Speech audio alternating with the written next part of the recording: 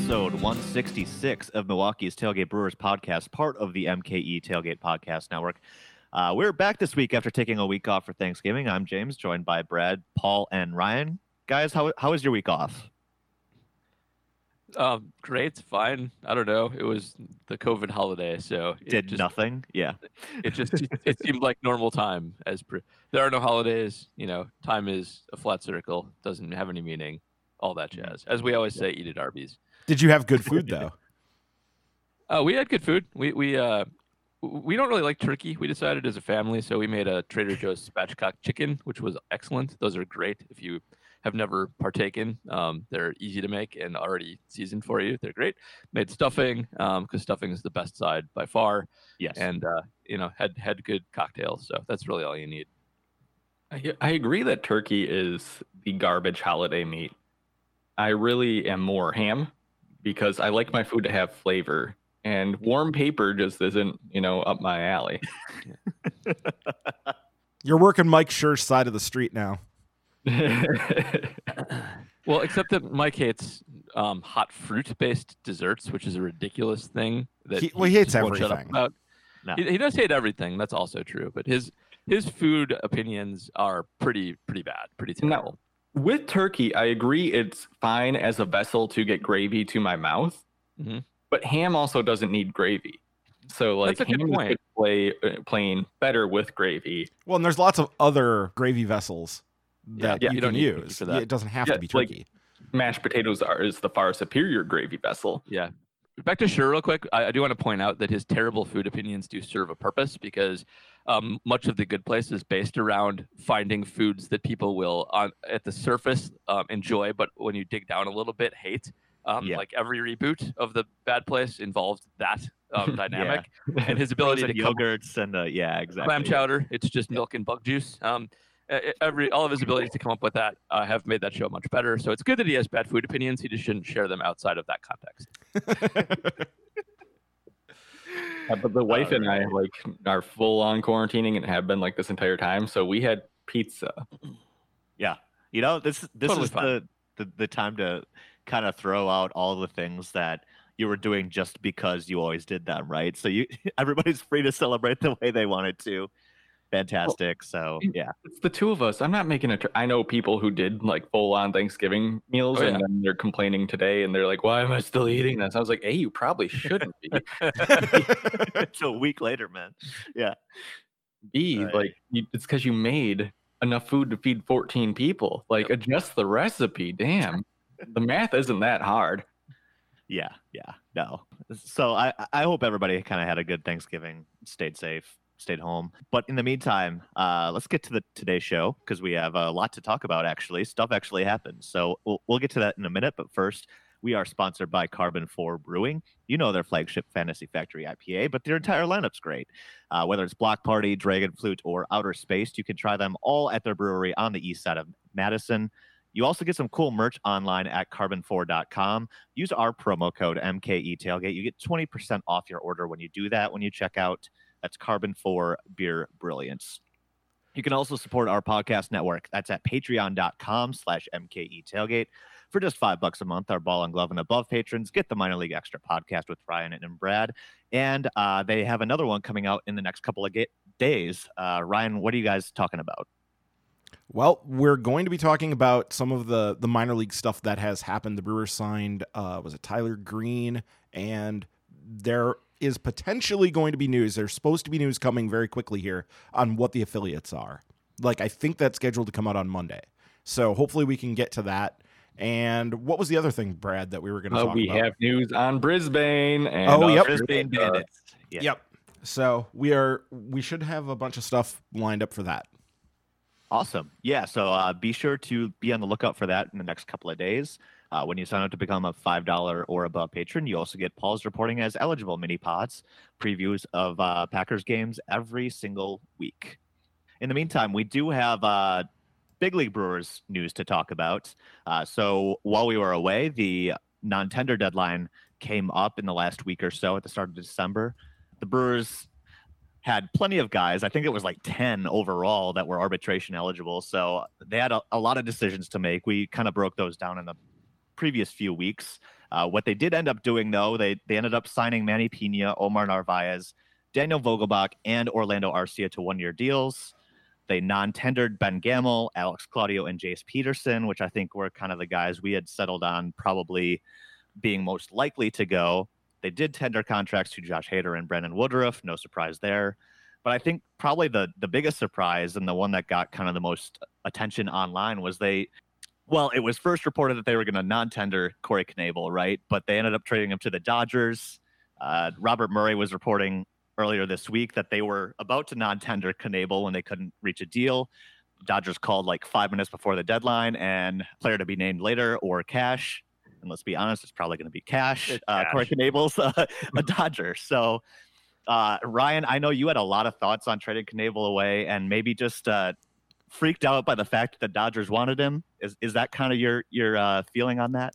Yeah, I mean, it's better than if you're going to non-tender him anyway, and he's not going to be on your team and he's free to sign with anybody, you might as well trade him as opposed to just letting him go, because you're going to get something, even if it's, $10,000 or something, whatever, you're going to get something back for him. So once you've made the decision that you're not going to tender him, you might as well do this. But it is annoying on a number of fronts, and because in a better world than what we live in right now with COVID and with the way baseball teams are run and all of it, you would bring Corey Knebel back for, what was it projected to be, about $5.5 million? Yeah, that was 5 or 6. Yeah, somewhere in there. You'd bring him back and you would see if he could regain some form, like he was looking like it was possible he was at the end of the season, right? We saw flashes of it, at least. He was missing bats again after he came back from the DL, and you would take a shot on that and see if you could recapture some of that. But because the amount of money in the previous market that we were looking at, $5.5 million for a good reliever isn't really nothing. That's not a problem. Teams should be able to fit that into their payroll, especially a team like the Brewers that values relievers so much. I think the issue when we're looking at it, though, is look at Corey Knebel's last 3 seasons. 2018, he was only good in the last month. 2019, missed it all due to injury. 2020, he was only good for like the last couple of weeks. Right. He hasn't for 3 seasons now had a track record of being that elite reliever that you're hoping is still there. Yes, he's had injury problems that can all be added up to say like, okay, this is why this happens. But we're looking at 3 seasons of a not consistently elite reliever. That's fair. Yeah. Right. I think you got to keep in. So while that's true, and that's like I'm sure the cold hard calculus they did in addition to the cold hard calculus of not wanting to pay anybody, but we know his ceiling is elite reliever, and like that's what you're hoping with him, and that your internal scouting reveals. And just I want to harp on Ryan's point a little bit more, which is just because all of the owners have collectively decided that they're not going to spend any money this offseason doesn't mean that we should lose sight of the fact that $5 million for a reliever with that kind of upside is historically diddly squat. And the fact that they did this is symptomatic of, I think, a larger problem that all the players are going to face this year, and just more broadly on the kind of contraction of baseball spending across the board. Like the owners, as they often do, they're getting raked over the coals by some people for being cheap already, but they're really kind of going all in with the we're poor. Lots of reports this week of various teams being super poor, having lost a lot of money. And when you are trying to contract the minors and change the entire minor system and not pay players money, that's a nice narrative to have out there being spoken for you. So we should not completely buy into it. And we should always keep in mind that $5 million for all of these owners is, in fact, diddly squat. And so if you think anything of Knebel, it's unfortunate that this happened. Right. And I guess my argument isn't that he didn't deserve the money, because look, we were paying like Matt Barnes like $4.5 million 2 years ago. Like Yeah. Look at the Matt Barnes ceiling, which I thought he was mostly a fine signing for what the Brewers needed of him and what they signed him to do. But if you're looking at what Matt Barnes was potentially capable of versus Corey Knebel for around a similar price tag, you're looking at a very different threshold of return on that money that you're spending. I agree that it's something that the Brewers should be willing to spend because of the potential for Knebel. I just think there's a little bit more justification when you're looking at how they're behaving with everything else than some of the other decisions that were on the table to be made. And I'm happy they got nothing or something for him rather than nothing. I mean, it's definitely less or more justified than I think like cutting Brad Hand. And I think that's like the two things I look at side by side. It's like, well, Brad Hand was just straight like waived.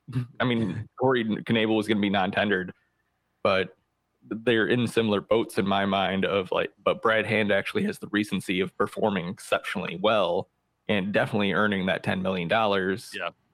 Well, but Brad Hand was put on waivers and nobody picked him up. They could have had him for that price and nobody wanted him. Right. Which now is making me start with how weird this offseason has already been. It's starting to make me think that the industry knows something about Brad Hand that the rest of the world doesn't. Maybe. I mean, I don't things that we've had. So I have a conspiracy theory about the industry, generally speaking, which I'm happy to share here. Go for it. Paul's conspiracy corner. Let's go. Yeah, during the COVID negotiations, the labor negotiations that happened because it became apparent there were no fans, the owners tried to institute what is essentially a salary cap. They wanted it forever. This is no secret. The thing is, the owners are allowed to conspire via the antitrust agreement. They can actually communicate with each other. They can have communications to hold down salaries, and baseball teams are all super duper sophisticated. We talk about analytics on the show. We know that everybody has a front office that is like basically finance geniuses. They can have a salary cap because they can just come up with one and share it between all of them, and then just put it into effect. And when something like Brad Hand goes on waivers, they can all know each other's situations and enforce that, especially on a season when they all want to keep costs down. Like, this is when people conspire, when there's huge operating revenue loss. And I think that maybe is what you're seeing here. And when the CBA comes around and they try and get a salary cap back in again, I think that they may be able to use the fact that they're doing it now as a bit of a weapon against the players, basically saying, hey, we're not allowed to openly conspire, kind of, but we do, and we kind of are allowed to openly conspire. And so why don't we have more certainty here instead of the uncertainty that you guys currently are dealing with, since you don't know what we're going to pay you? And we've been operating under sort of a faux salary cap ever since, 2 CBAs ago, when the penalties started to really escalate up at the top for people going over. And when you saw teams really start to say, it does not make financial sense for us to go over the luxury tax and stay there for an extended period of time. And so everybody was scrambling to get back under it. You saw it with the Dodgers when they hired Friedman, basically to do exactly that, to get them back into like a financial sane place after what they did at the very end of the previous regime, where they took on all those salaries. And I could see it being very attractive because salary caps in other leagues come with salary floors. The players in salary cap leagues are guaranteed a percentage of revenue most of the time. When we've talked about baseball, revenue is hard to calculate because it comes from a lot of different places. But the players seeing all of this may start to see a salary floor as more appealing than they have in the past. So I can kind of see the broader strategy here maybe is attacking them in that way. I could definitely see that happening too. Sure. We have plenty of salary talk ahead, but I just want to loop back to Knebel for a little bit. Obviously, based on what he's done in the past, he'd be worth $5 million easily, right? Like all-star closer, that kind of thing. Even pitched well in like the 8th inning when he wasn't the closer with a capital C. We should note that the Brewers did try to, it sounds like, sign him to a deal to avoid arbitration. So they didn't think he was totally done, right? I don't know. Maybe the fact that they didn't want to sign him for that $5 million, which, by the way, would not be guaranteed if they went through arbitration. They could still, cut him for pennies on the dollar in spring training or whatever. I saw that kind of argument brought up too, where sure, maybe you don't think he's right, but I mean, still offer him arbitration, show up in spring training, see if he's got anything left. If he still looks cooked, you cut him for like $800,000 and no skin off your back, right? But maybe that's just a sign that they don't want to spend any money without having to really do so, right? I don't know. Anyway, I know Ryan too kind of brought up this point on Twitter that the Dodgers have a history of taking flyers on these guys, right? Like we saw them sign Blake Treinen last year for what was that, like $10 million when nobody else wanted him, and sure enough, like exceptionally well. Right, exactly. So maybe that's part of it too. The old axiom, don't trade with the Rays, don't trade with the Dodgers kind of thing.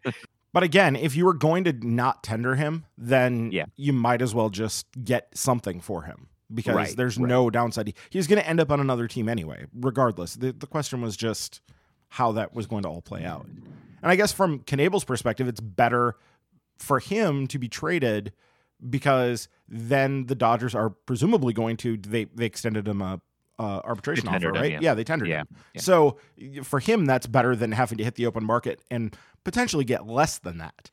So, and this is probably a gamble half the cost of what they took on Treinen. And if Kenley Jansen continues to look like he's no longer an elite closer, you have somebody who's proven to be that before. So, overall, it seems like a pretty smooth, smart pickup by the Dodgers. Yeah, it was pointed out to me by people on Twitter that, well, they did this with Jimmy Nelson and look how that worked out. Yeah, it didn't work out, but for the Dodgers, this is coins in in the couch cushions. Like, this is just an upside play for them, and they'll make a bunch of them, and some of them won't work, but they don't need all of them to work for the overall strategy to be viable. They also signed Jimmy Nelson in free agency for next to nothing as an experiment, as a known experiment, with the opportunity for him to make an actual salary. Yep. It wasn't, I don't think the two are comparable at all. Agreed. Because everyone had known Jimmy Nelson was a project, and they were like, well, maybe we can polish him and get him out there. But then he ended up injured in a way that cost him the rest of the season.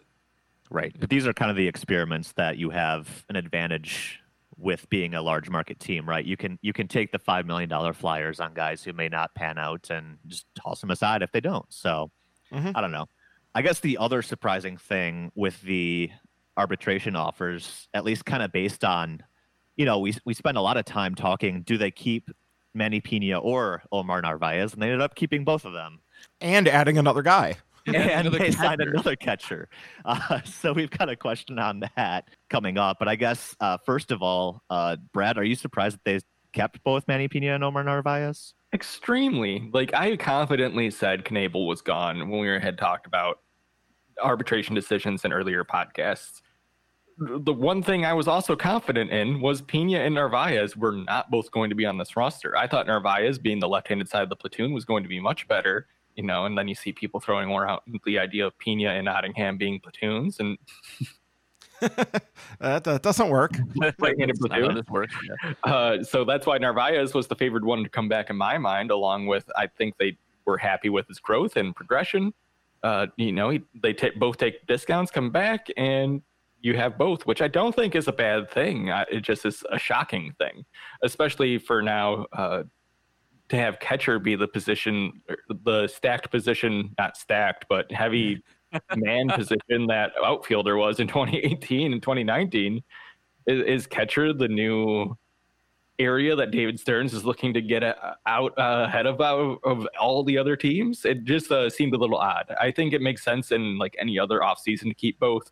Narvaez obviously has substantial potential, and last season seemed like quite an anomaly for his offensive performance, and we saw significant, especially if you're following Ryan, and he looked at all the catcher measurements, and Narvaez was basically first for the important ones when it came to measuring catcher defense. Pena historically has been exceptional for catcher defense, and has also been at average or to slightly above average offensively when it comes to regular catchers and playing time.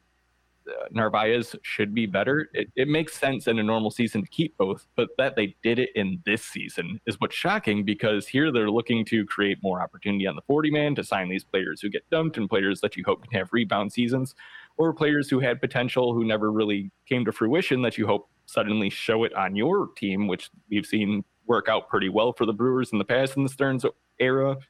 So there's a lot of multiple matters here that shock me, that all of a sudden they're stocking the 40-man, especially a 40-man where they have very highly valued those spots with catchers.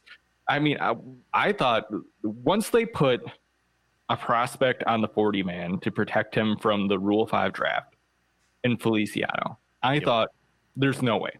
There's no way both survived. They're going to keep that to 4. Freitas is gone, and one of Pena or Narvaez is gone, and they're going ahead with Feliciano, Nottingham, and 2 catchers. But here we are.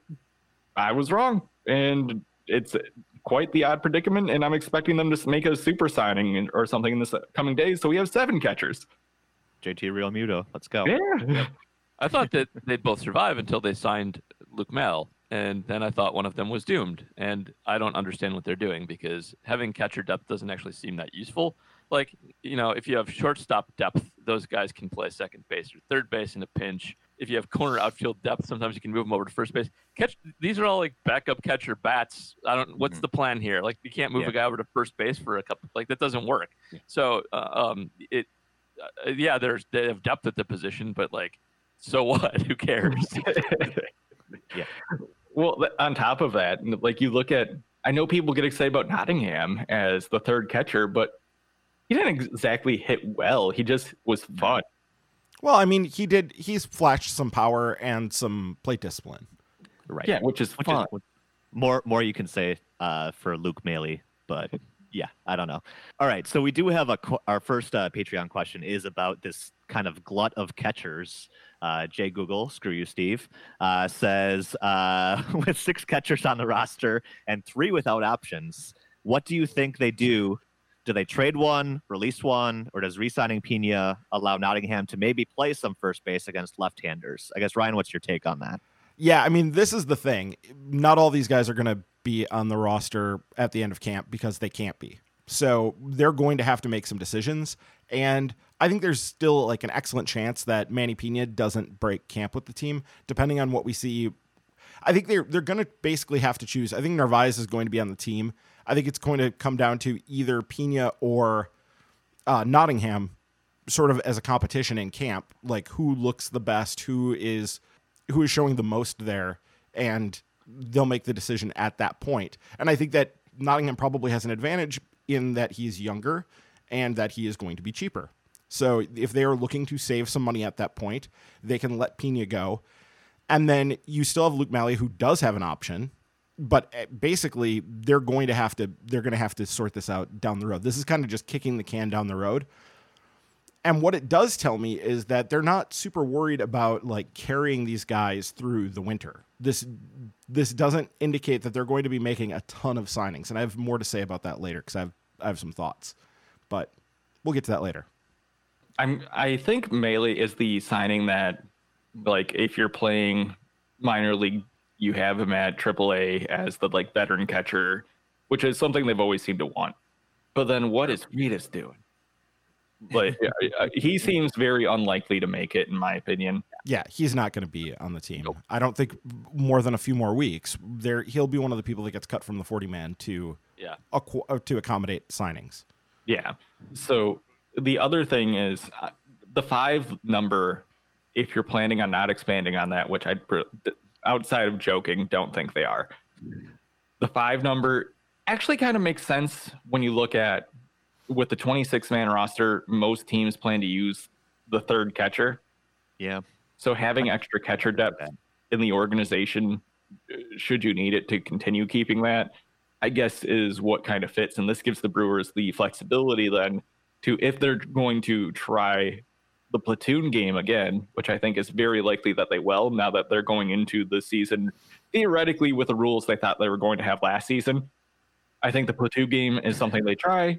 And if that's the case, you can then use your 2 catchers who split at bats against particular types of pitchers, more aggressively having the third catcher on the bench. And maybe it's as simple as that. Maybe it kind of comes down to taking a look if Narvaez, they see something like that he is going to rebound in camp versus if they just consider him, if he doesn't perform well and he looks like the Sam lost cause, and they make that decision, then they need a platoon partner for Manny. And if they believe in Omar and let Manny go, they need a platoon partner for Omar. So maybe the depth that we see right now really comes down to starter plus opposite side backup more than anything else. Sure.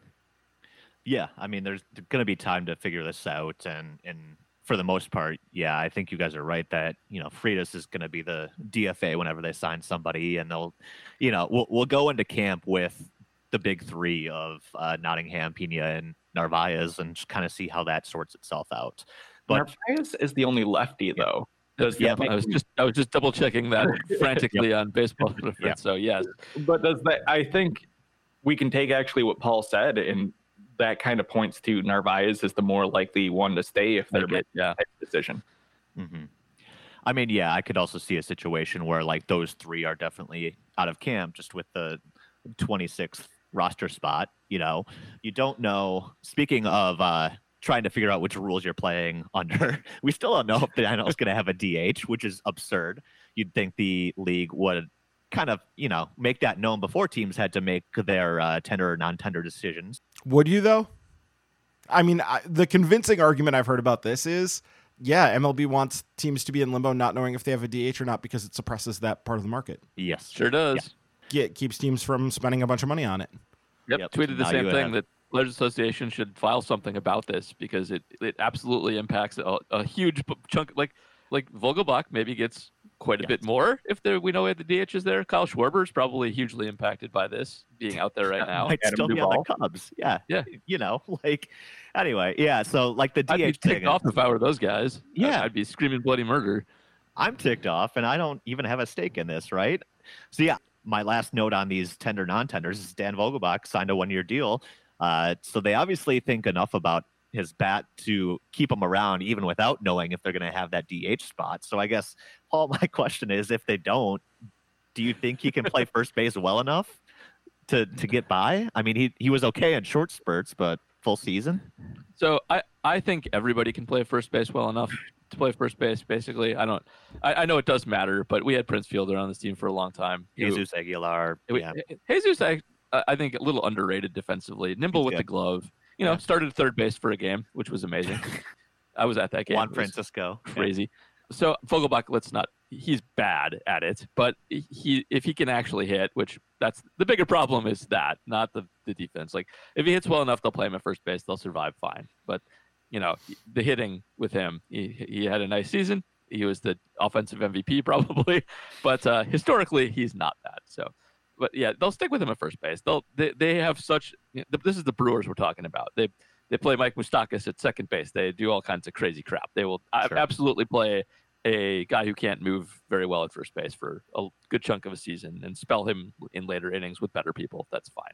Well, and they don't even have to keep him because, again, this is not a guaranteed deal. So guaranteed. If there's no DH, they can pretty easily say, hey, look, we thought there was going to be a DH. There isn't. Sorry, but bye-bye. And I think that's more likely actually to happen. So, I mean, I could see him as the 26th man too, and you just use him as your top pitch hitter or something like that. But we may not be looking at 26-man rosters again. We were at 28 all this year. We may be looking at 28-man rosters again, depending on what this season is going to look like. That there's still too much unsettled and too much unknown, but I think that would definitely increase. If we had 28-man rosters and there was some sort of a maximum pitcher limit, that would dramatically increase the likelihood that we go with 3 catchers. So, yeah. I just don't believe that the Brewers actually care about defense. Doesn't seem like it. I mean, if Keston here is sticking at second base, they definitely don't care about defense, right, Brad? There's a bunch of things to be said about it. Well, they care about defense at certain positions. Travis Shaw and Mike Moustakas played second. They do care about defense. That's the way they care about defense. They're the biggest shifting team. They believe that they can put immobile people where they need to be and cover the rest with people that are good defenders, and that's why they care about defense at some positions and not at others. So. Well, they care about it in the outfield for sure.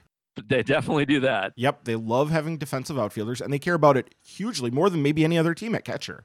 So they truly value it, and they have great coaching that helps bring people along and make them better catchers than they were. Hat tip to Charlie Green. I think Paul's point is the most accurate. They care about it, just not in the way you think most teams do, where they sign the best defensive players for the infield, because the infield is probably where that skill matters least, because you can adjust your players around it, right? Mm-hmm. Where in the outfield, you can move your players into better positioning where the ball is more likely to be hit, but the athleticism actually does play a significant role in you being able to limit offense in that position, where you can just put Vogelbach in a position to move the least amount he has to, and as long as he can catch most balls thrown at him, you're fine. Yeah, Absolutely. exactly. All right, on to everybody's favorite topic, payroll. I'm gonna get really sick of talking about this over the next Sticks Oh, for yeah. Ryan, but Ryan put this in, so I guess we have to talk. So Tom Haudricourt was speculating this week that payroll is probably going to be about what is mid 80s or so, which would be about double the 42 million owed just to Christian Yelich, Lorenzo Cain, and Avi Garcia. Yep. That's probably the ballpark we're working around. As of now, after all these contract decisions, the Brewers are sitting at around, it looks like 72 million or so, and that's without the $6 million in buyouts that they have to pay. So I guess, Ryan, your thoughts on this, and kind of, we also got a glimpse at, some of the financial losses that teams like the Braves may have had. So I guess, what are your thoughts on all of that? Yeah, so just trying to get an idea of where they're going to be. And I don't know. Do you guys know, do that $6 million, does that count against their opening day payroll? Or I'm not even sure exactly how that works, because I'm trying to get a feel for what the payroll is actually going to be. I don't think it does, but I don't think that matters, because the team can always just say, plus we had $6 million in this that we had to spend, and that's $6 million we don't have anymore. Yeah. So practically speaking, whether it's the line on opening day payroll or not doesn't matter, because the team can make it more. They can add it to whatever narrative they want to add it to. Yeah. They can tell Tom to say it, and Right. So the way that this works, though, you have to remember, this is that 72 million number, or 78 million, however you want to figure it. The way that this works is that is including 14 spots on the roster. I think it was 14, if I remember correctly. 14 spots on the roster that are going to be paid league minimum. So that's including that cost. So if you sign a guy for $1 million, well, the league minimum is like $550,000, $600,000. You would actually subtract the $600,000 from that. And so adding a player for $1 million wouldn't subtract $1 million from this. It would actually only subtract $400,000. So it's the math gets a little bit weird and funky in there, but I think they do have some room to do some things. I think they're going to add players. The question is just sort of what that's going to look like, and I think it's going to be late. I think they're going to wait, and they're keeping themselves flexible and with their options as open as possible so that they can do some things. And I think that, so basically the thing about the Braves, and the reason I put that in there is I did talk about it on Twitter. If you want to get a good understanding of what the financial losses might have actually looked like last year in MLB, check out Craig Edwards' article from December 1st on Fangraphs about what the Braves can tell us about MLB's financial losses. The TLDR on it is basically they lost something like $65 million last year. That would be like losses. And that's not particularly surprising based on what happened in that season and the fact that it all had to be kind of constructed on the fly and figured out as things were going. But it does sort of point to the idea that, yes, like the Braves lost money, but if you look at who is spending money so far this winter, the Braves have spent what? They went and gave Drew Smyly, what was it, 8 million, 11 million, somewhere in there? It was like 11 million, yeah. And they signed Charlie Morton, too. And Charlie Morton for like 15 million. So the Braves are spending money even though they lost this money. So I think that sort of should tell people that, yes, these teams may have lost money in this catastrophic 2020 situation, but they're probably still in solvent enough financial shape, or at least most of them are, to be able to still operate like a normal-ish baseball team going forward for 2021. So the crying poor is not completely baseless. Like, I think teams really did lose some significant money this last year, but as we talked about throughout the entire shutdown, well, everybody's losing money. Like, most people are taking it financially on the chin during this time because it's a pandemic. This is a once in 100-year event. And so why they think they should be immune to that, I don't know why they would think that. And they probably, in most of these cases, in other parts of their business empires, because basically none of these people, now that the Wilpons are gone, basically none of these people, baseball is their sole like income generator. Right. And we know that people who are billionaires, other parts of their empires are probably doing just fine, if not great. Yep.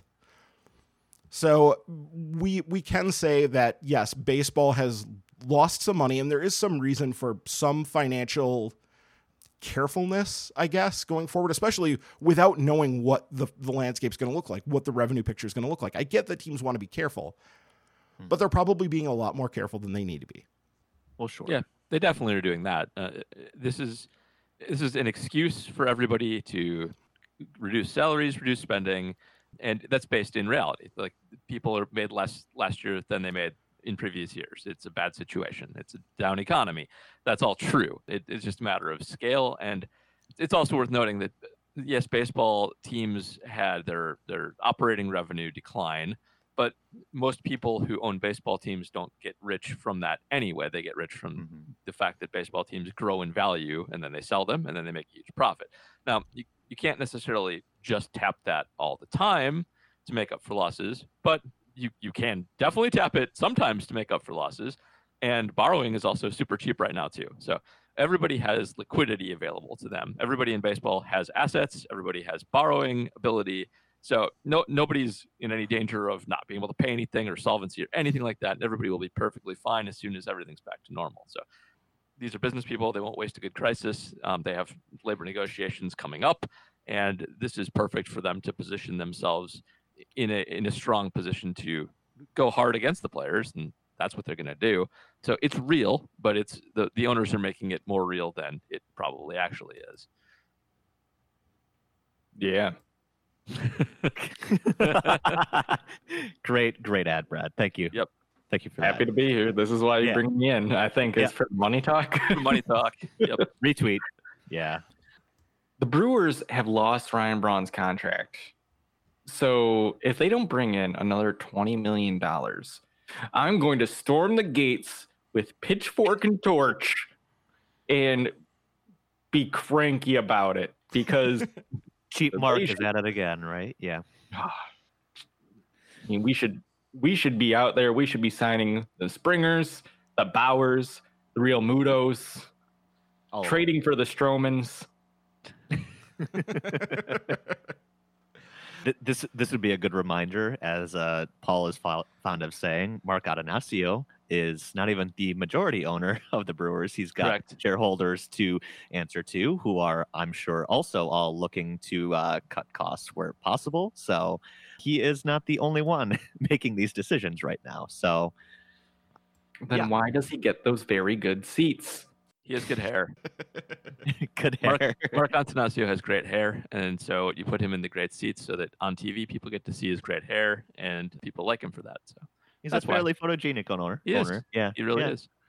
Plus, his son has a rock band, so there's that too. Like the Ricketts just look like evil people, and so the more they're on camera, the worse it is for the Cubs. But Mark Antanasio looks like a decent fellow. So yeah, I mean, he doesn't look like Ted Cruz. Yeah, exactly. We're talking about Tom Ricketts, by the way, who is a dead ringer for Ted Cruz. Dead ringer for Ted Cruz. Really dead on. Amazing. Really? It might With be the same without person. the pandemic beard. I've only seen the other Ricketts, who has like kind of a. Oh my God, he is. Yeah, he really is. I can't believe you never saw that until All now. right. Oh my God. All right. We got a few more Patreon questions. Let's get to those. Can I do one more Ricketts rip really quick before we get to a Patreon question? Sure. I like it when the universe tells you in the name of something about the thing, like Foxconn. And Ricketts is a disease that you get if you don't get enough vitamin D from the sun. So it's like they're vampires, kind of like. So I just have always enjoyed that. You mean that they're named after the name of like the hidden villain, and you're like, it was in the name the entire time, like a murder sci-fi novel. Because they're literally named after like a disease you get from not going outside enough, and so it really is just like the most villainous. You know, like in The Natural, the owner sits in his box with the shades drawn all day. Like that's how you get rickets. Like it literally. Okay, that's enough. Okay. Didn't Tiny Tim have rickets? What was that? Tiny Tim had rickets. I think right? Tiny Tim had rickets. Yes, I think they just didn't let that poor kid outside enough. Let him see the sun. Well, no. It's England. So, and it's also England in the middle of the Industrial Revolution, so there was no sun. Oh, so there's a constant fog over the top of the city that's blocking the sun. It's like the real life Mr. Burns of the 1850s. Just blocking oh, the sun. 100%. Yeah. Okay. Makes sense. I'm on board. All right. I don't know how to segue from that. So James Vandenberg has a question. back to the tender non-tender discussion. James is asking, do you think any of the 3 players that were non-tendered, being Gamble, Peterson, and Claudio, still are on the roster in 2021, like what happened with Claudio last year? I guess, Paul, what are your thoughts? Gamble, Peterson, Claudio, any of them come back? So normally I would say that Claudio would come back because I have a thing with Claudio where I've never seen him record an out. And That's right. even though I know he's actually pretty good. However, the way that I see them kind of being cheaper than that with relievers. I don't know that they're going to bring any veteran reliever back. So I'm going to bet against this. Maybe they'd have maybe Jace would come back because I assume he would cost like literally nothing. But I don't think any of them will be back. I think they're kind of done with Gamble, and they have too many outfielders anyway. And Claudio, I think, is the one that's most likely, but I think he'll cost too much for their cheap season that they're going to have. So I'll say no. Now, my argument against the Peterson comment is he was projected to make like $700,000 this year. And they still non-tendered. Yeah, and they still got him. I think the only way these 3 come back is on minor league deals, which I don't think is unlikely. I think there's a decent possibility that happens. They have familiarity, and they'll likely be the first people called up to actually serve on the team after that minor league deal. I was a little shocked that Jace Peterson got cut because they seemed to like his versatility, and he cost nothing. It costs nothing, yeah. $700,000. He used to cost less than nothing. You want to know why he isn't brought back? Because they have other players who can do exactly what he does. Sure, and also he doesn't have an option left. The option. Yep. So that's where you sign him again for a minor league deal. You start him in the minors, and then you bring him up when you. I have my make your own option to get to be on a David Stearns 40-man roster right here, and I didn't even look to my left and see what was on the wall. That's my bad. Number 1, yeah. Number 1 options. Number 2 cheap. Number 3 left-handed. Yeah. There you go. Plays well in Miller Park, yeah.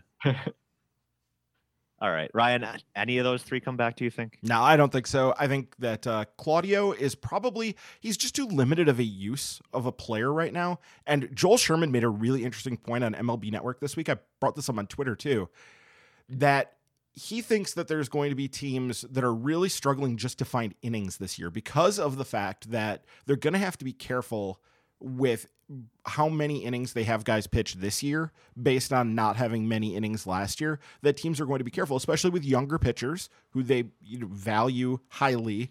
They're going to be very careful not wanting to extend those guys too much. So I think that does lead to probably a need for guys who are on your roster to cover more innings. And that ain't Alex Claudio. That's not what he does. Alex Claudio comes in and he is at best going to, like in a non-competitive situation, he's going to come in and get you some outs like when you're behind. Or if you are competing, or if you're in a game and you're leading, he's going to be used more as a specialist, and you're going to get him out as soon as you can. Like the 3 batter rule does make that more complicated, but there are still, end of inning situations and all that he will still be gotten out of the game basically as fast as you can when the team is going well. That just isn't conducive to covering innings, and I think they're going to be looking at needing to do that. And I think it does also shed light on why they kept both Bettinger and File, because those guys, that is a thing that they're going to be able to do. They will be able to offer innings to the team in either, a back end starter way or potentially as a middle reliever, kind of Brent Suter type role. So, true. Alex Claudio is never going away, and it's going to pain me forever. They gave up draft capital to get him, and they're never going to let him go away. Brad's nemesis and constant reminder of the draft pick that was. The draft pick coming back. I'm so sorry that this happened to you, Brad.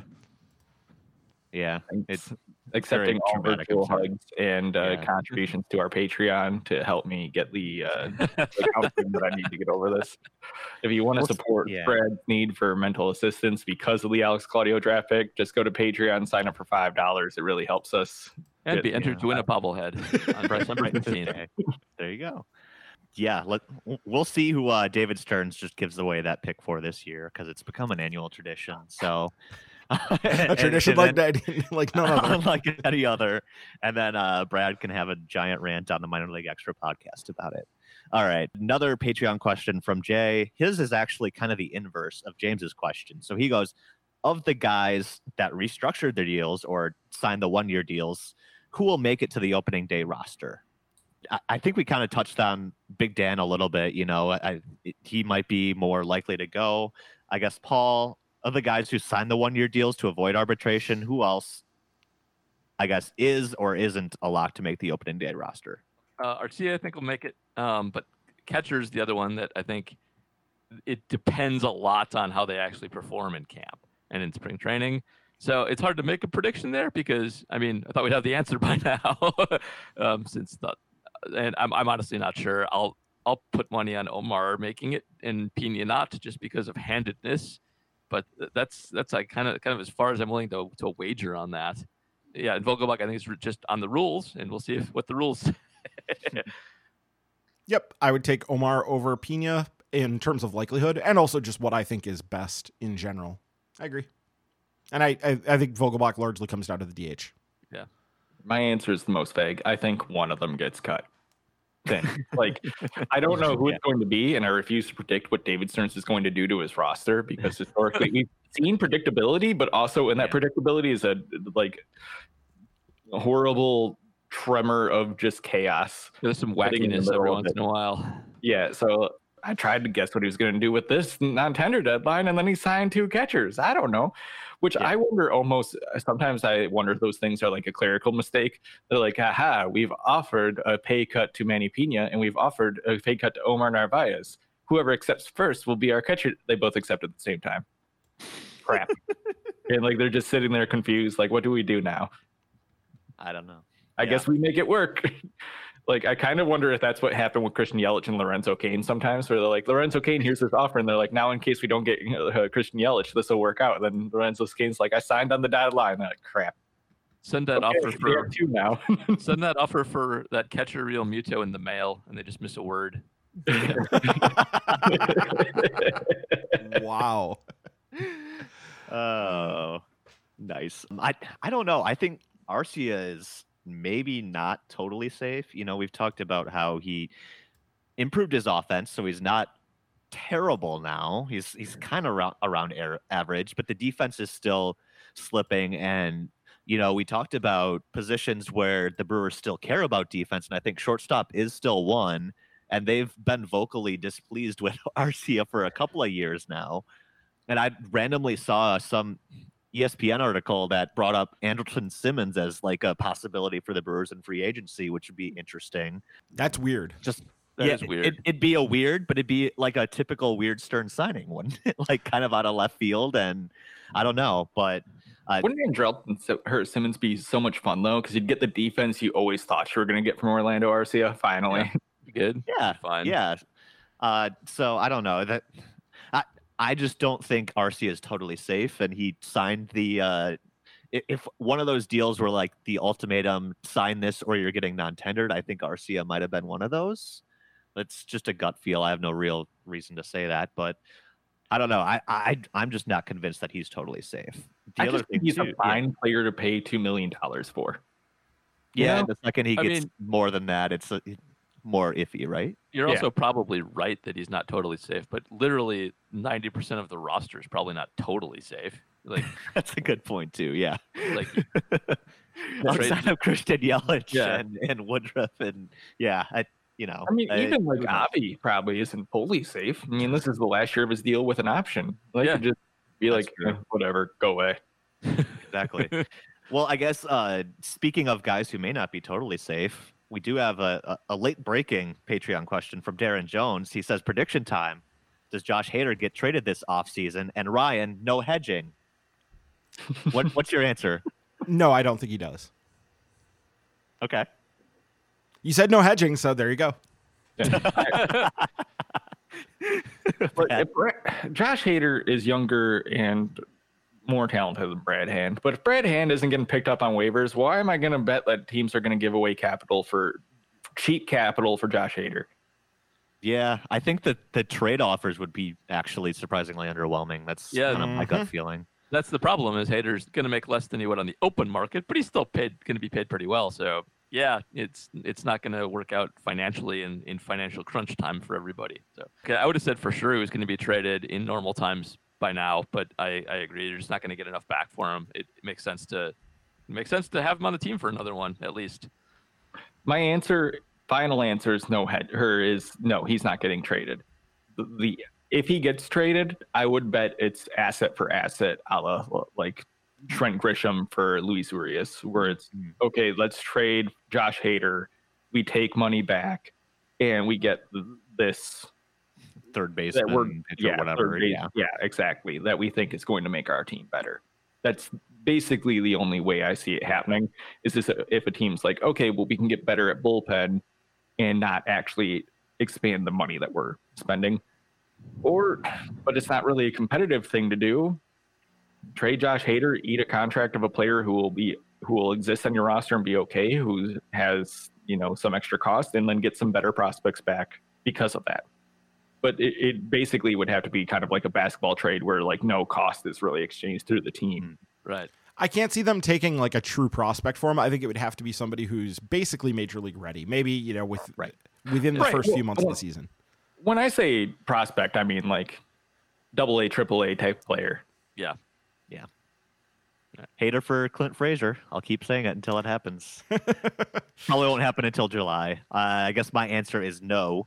He does not get traded this offseason. And I think letting Corey Knebel go kind of just reinforces that. I think maybe it would have been more likely if they would have had Knebel and Devin Williams there as kind of the fallback options. But with the lack of Corey Knebel now, I don't see them moving him this offseason. One last Patreon question. Adam Post has a fun one, and this seems right up David Stern's alley. He says, which players non-tendered by another team most intrigues you as someone the Brewers could add? So Brad's telling me he's got an answer here. They add Archie Bradley, then they trade Josh Hader. I mean, that's a good one. Archie Bradley was non-tendered by the Diamondbacks. That's like something I would do in OOTP. Yeah. I mean, my answer was going to be Eddie Rosario. Yeah. I mean, he's a former guy with MVP, like the power plays well, Miller Park, blah, blah, blah, blah, blah, blah, all that stuff. Like he seems like very David Stearns-y in terms of like the profile. But now following up from the last question, the Archie Bradley answer is just much more fun. Paul, I guess what are your thoughts? Who's your pick? So I'd like David Dahl, but I think everybody else does too, and so there's going to be too much competition for him. But they should get Schwarber because he is a Milwaukee-shaped person and would sell a lot of jerseys. A lot of beef on the lineup with Big Dan and Schwarber. And Schwarber is also still young and left-handed, and all of the Stearns-y thing. I mean, he'll probably get too much money too because he's shown a good amount of promise, and somebody will pay him probably more than the Brewers will. But he's a nice fit. He's like what you think you. Everybody who saw Vogelbach play last year and put up those numbers in small sample sizes, that's what you could get over a full season with Kyle Schwarber. So that's also it would drive the Cubs insane every time he hit a home run again. So there's lots of like side benefits to doing this. And so it's worth doing just for that reason. You got jersey sales, you got Cub annoyance, plays well in Miller Park. That's what they should do, but they won't. So. In small anecdote to go along with the Schwarber thing, my buddy was listening to 670 The Score, and I guess the second it was announced that they're non-tendering Kyle Schwarber, all Cubs fans were like, well, it's okay because we're just going to sign Daniel Vogelbach. No. The cheaper Kyle Schwarber. And it's like, yeah, he's cheaper. That's why we kept him. Suckers. That's weird. That's right, because Vogelbach started with them and they all have had that. Yeah. Yep. Okay, that makes sense. They picked Schwarber over Vogelbach, essentially. Yeah. The Brewers are going to play Vogelbach at catcher. So. Schwarber was a catcher for a while. Schwarber, left fielder and catcher on his rough page. He's got the versatility David Stearns likes. So I want to go a little bit off the map here and take a guy that so it was Aaron Gleeman who writes for the Twins Athletics, the Athletic for the Twins. Mm-hmm. He was talking about players that they could potentially sign, and one that he fell on that I think is very interesting is Jose Urena, who was non-tendered by the Marlins.